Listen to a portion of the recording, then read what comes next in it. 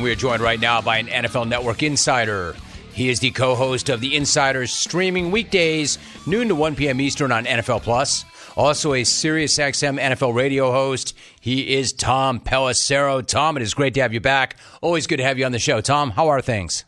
Great to be here, Jim. We're past the trade deadline, so I got like 20% of my life back. It's a good time to be alive. Yeah, right. It's got to feel great. I'm going to ask you about that in a minute, but first let me ask you about what's going on in Vegas. Josh McDaniels becomes the first NFL head coach to get fired this year, and it happened in the middle of the night. Obviously, they had issues on the field. That was pretty apparent. But ultimately, big picture, Tom, how did it go so wrong so quickly for McDaniels in Vegas?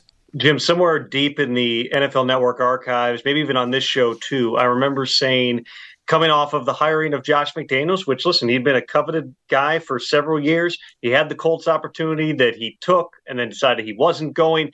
This was considered a coup in a lot of corners. My concern, as somebody who knows Josh and knows what he believes in football, was just when you come from that New England program and you take over a team that had just been to the playoffs, and then you start making moves like adding Devontae Adams and adding Chandler Jones, people are thinking right away, it's Super Bowl or bust. When the reality is, when you come up under Bill Belichick and when you learn a certain way of doing things, none of the guys who come out of that Patriots program just think, okay, we're going to take what we've got and add a little more. No, it's about stripping the culture down. It's about weeding out the people who don't fit. It's about coming and making sure that you've got the right people in the building to build sustained success.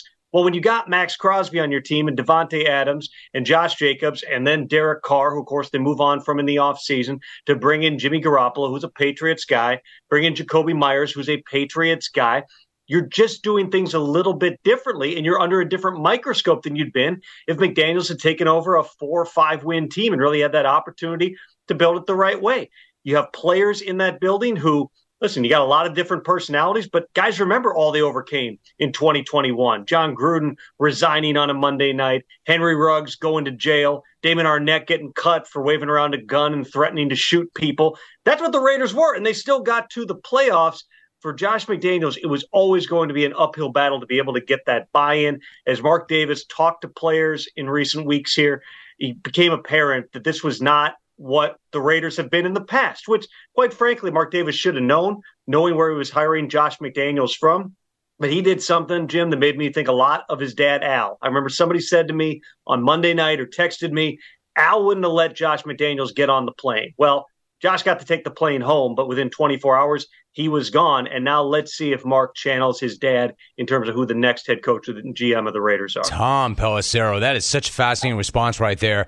I'm going to follow you on what you just ended that with, but going back to that point about Josh McDaniels and coming out of that Patriot culture, hey, Tom, is that the reason why no assistant from Bill Belichick has ever really done anything after leaving Belichick, or is it because none of them had Tom Brady?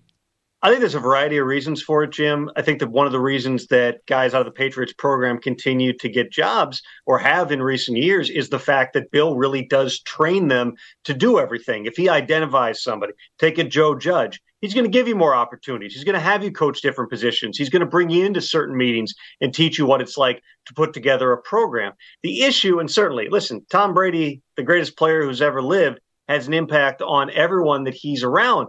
But a lot of it is the culture. You're bringing people in to establish something new, and you're trying to channel what they built in New England.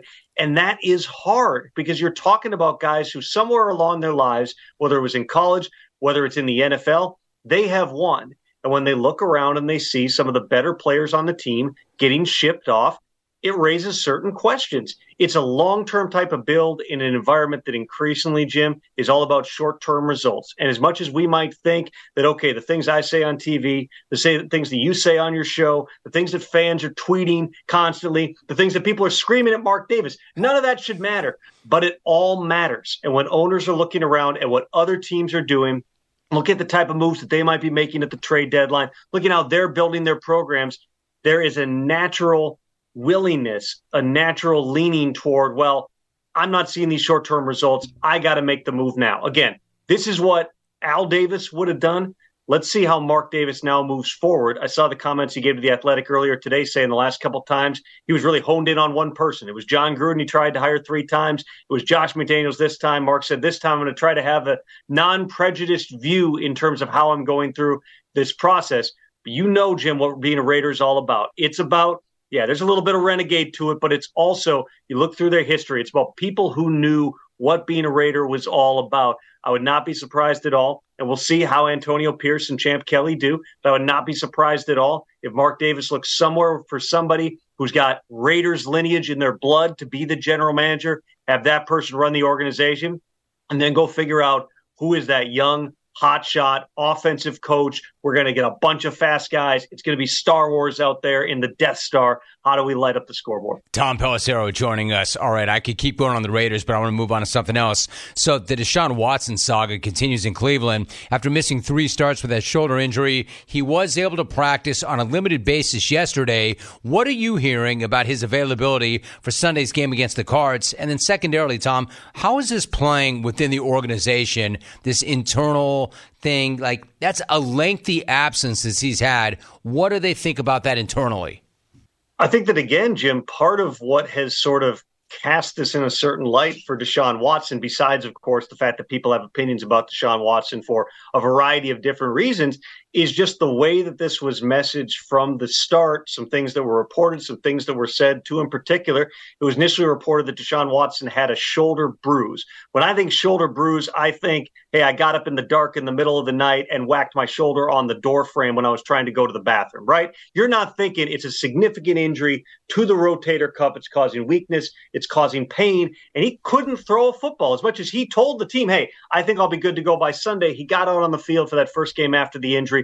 Couldn't throw the ball more than 10 yards, and he wasn't out there. The second part of it was when, after that game, Kevin Stefanski was asked a question about, was Deshaun Watson medically cleared?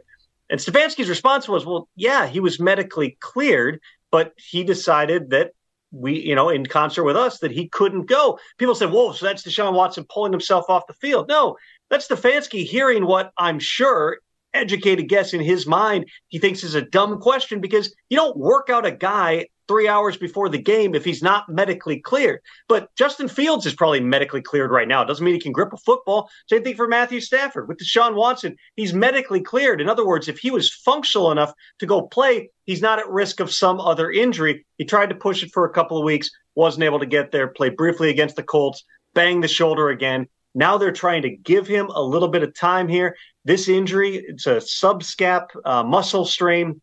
And see, if you get that in baseball pitchers where it's more common, it's like 4 to 6 weeks. We're right about 6 weeks now. Deshaun Watson limited in practice on Wednesday. We'll see what the injury report says Thursday and Friday. If he's not full go in both those practices, it's probably another week of P.J. Walker this week against the Cardinals. If he starts to ramp up, then we'll see. And maybe is it limited exposure? They got to figure out exactly how to move forward here with Deshaun Watson, make sure that he's 100% on board, feeling like he can be Deshaun Watson on the field. We were talking to Tom Pelissero. We will do so for another moment or two. I appreciate those thoughts. Hey, Tom, what about the Vikings? Like, they're playing better ball. They win 3 straight, but then everything changed, obviously, when Kirk Cousins went down with that torn Achilles. He was playing really good ball. He was having a really good season. If you had to guess, and apparently the surgery went well, where do you think that leaves him? Do you think he'll be in a place where he wants to put in the time and the grind and come back? Will we see him again? And if so, where? 100%. I would tell you Kirk Cousins will be back. I'm not big on making bets into the future, Jim, but if I had to place one right now, I'd say Kirk Cousins is back in Minnesota in 2024. Kevin O'Connell's already expressed that publicly, that he would like Kirk to be back. Come free agency time, Cousins will be about 4.5 months removed from surgery. So he should be pretty far along in the process, where other teams examining that reconstructed Achilles are going to feel good about the progress that he's making.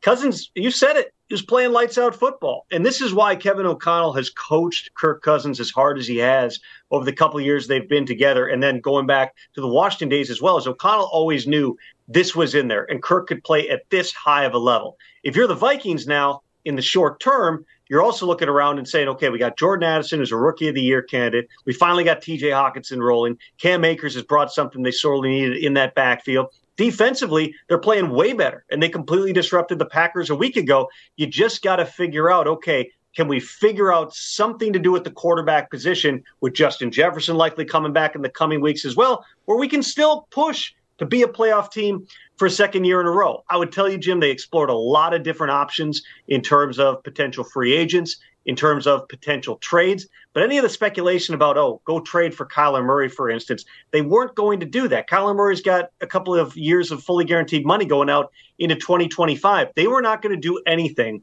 that limited their options come March in terms of how they proceed at the quarterback position. And make no mistake, still at the forefront of those discussions, including the possibility of drafting a quarterback in April, is Kirk Cousins coming back from the injury and trying to play at the same level that he was at the start of this season. All great stuff, Tom. Really quickly, and I'll let you go. You mentioned the Packers.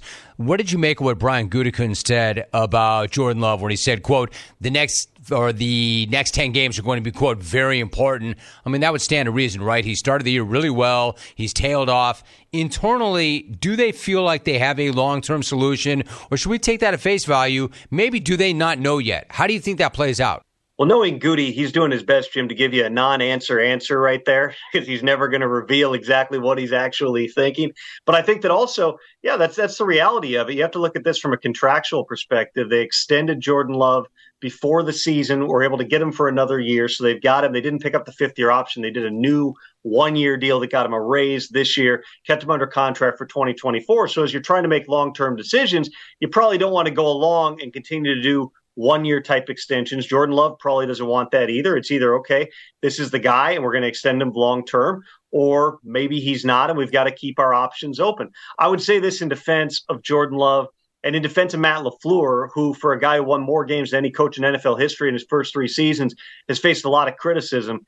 They went into the season, I remember going through there in training camp and watching it, and you could see it, with such a young group at the skill spots, that there was always going to be growing pains. You got a first-time starting quarterback in Jordan Love.